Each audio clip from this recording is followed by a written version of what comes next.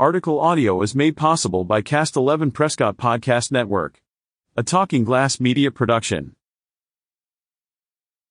The Arizona Employer Map Viewer provided by Maricopa Association of Government shows there are 620 employers in Prescott Valley representing over 13,180 employees.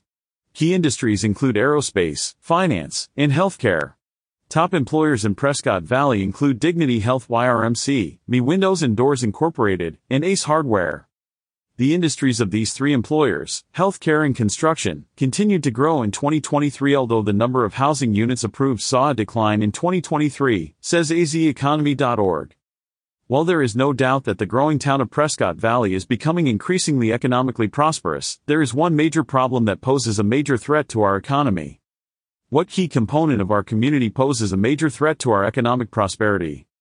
As HousingForAll.com calculates that multifamily housing alone in Arizona contributes nearly $67 billion to the local economy each year, including nearly $7 billion in tax revenue and 383,000 jobs across the state.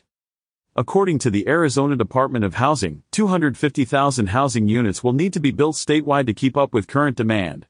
Arizona will need 17,000 new apartments statewide to keep up with our growing population. The Arizona housing market has been unable to build new housing quickly enough to keep up with this growing demand, resulting in the rising cost of housing statewide.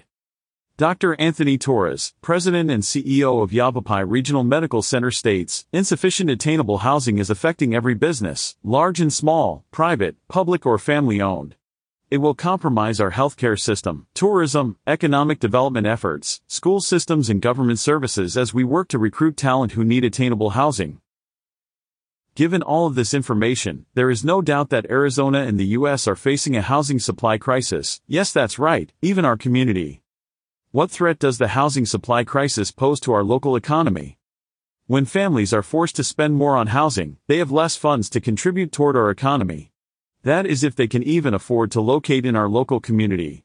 The alternative, living in a nearby community with more affordable housing and commuting to Prescott Valley. This provides little benefit to our local economy as these employees then live, shop, and contribute to the economy of another community. Rosen Consulting Group, a leading independent real estate economics consulting firm, found in a recent study titled Housing as Critical Infrastructure, Social and Economic Benefits of Building More Housing that, increasing and preserving the supply of affordable housing, especially in areas connected to good schools, well-paying jobs, healthcare and transportation, will help more families climb the economic ladder and help communities meet their workforce needs. How do we solve the housing supply crisis? Our communities simply need to build more homes at every price point to increase housing availability and supply, according to the Oz Multi-Housing Association. Building more homes and apartments is the quickest and most efficient way to lowering rents and mortgages for area residents. Catch up with more business, finance, and technology news on signalsaz.com.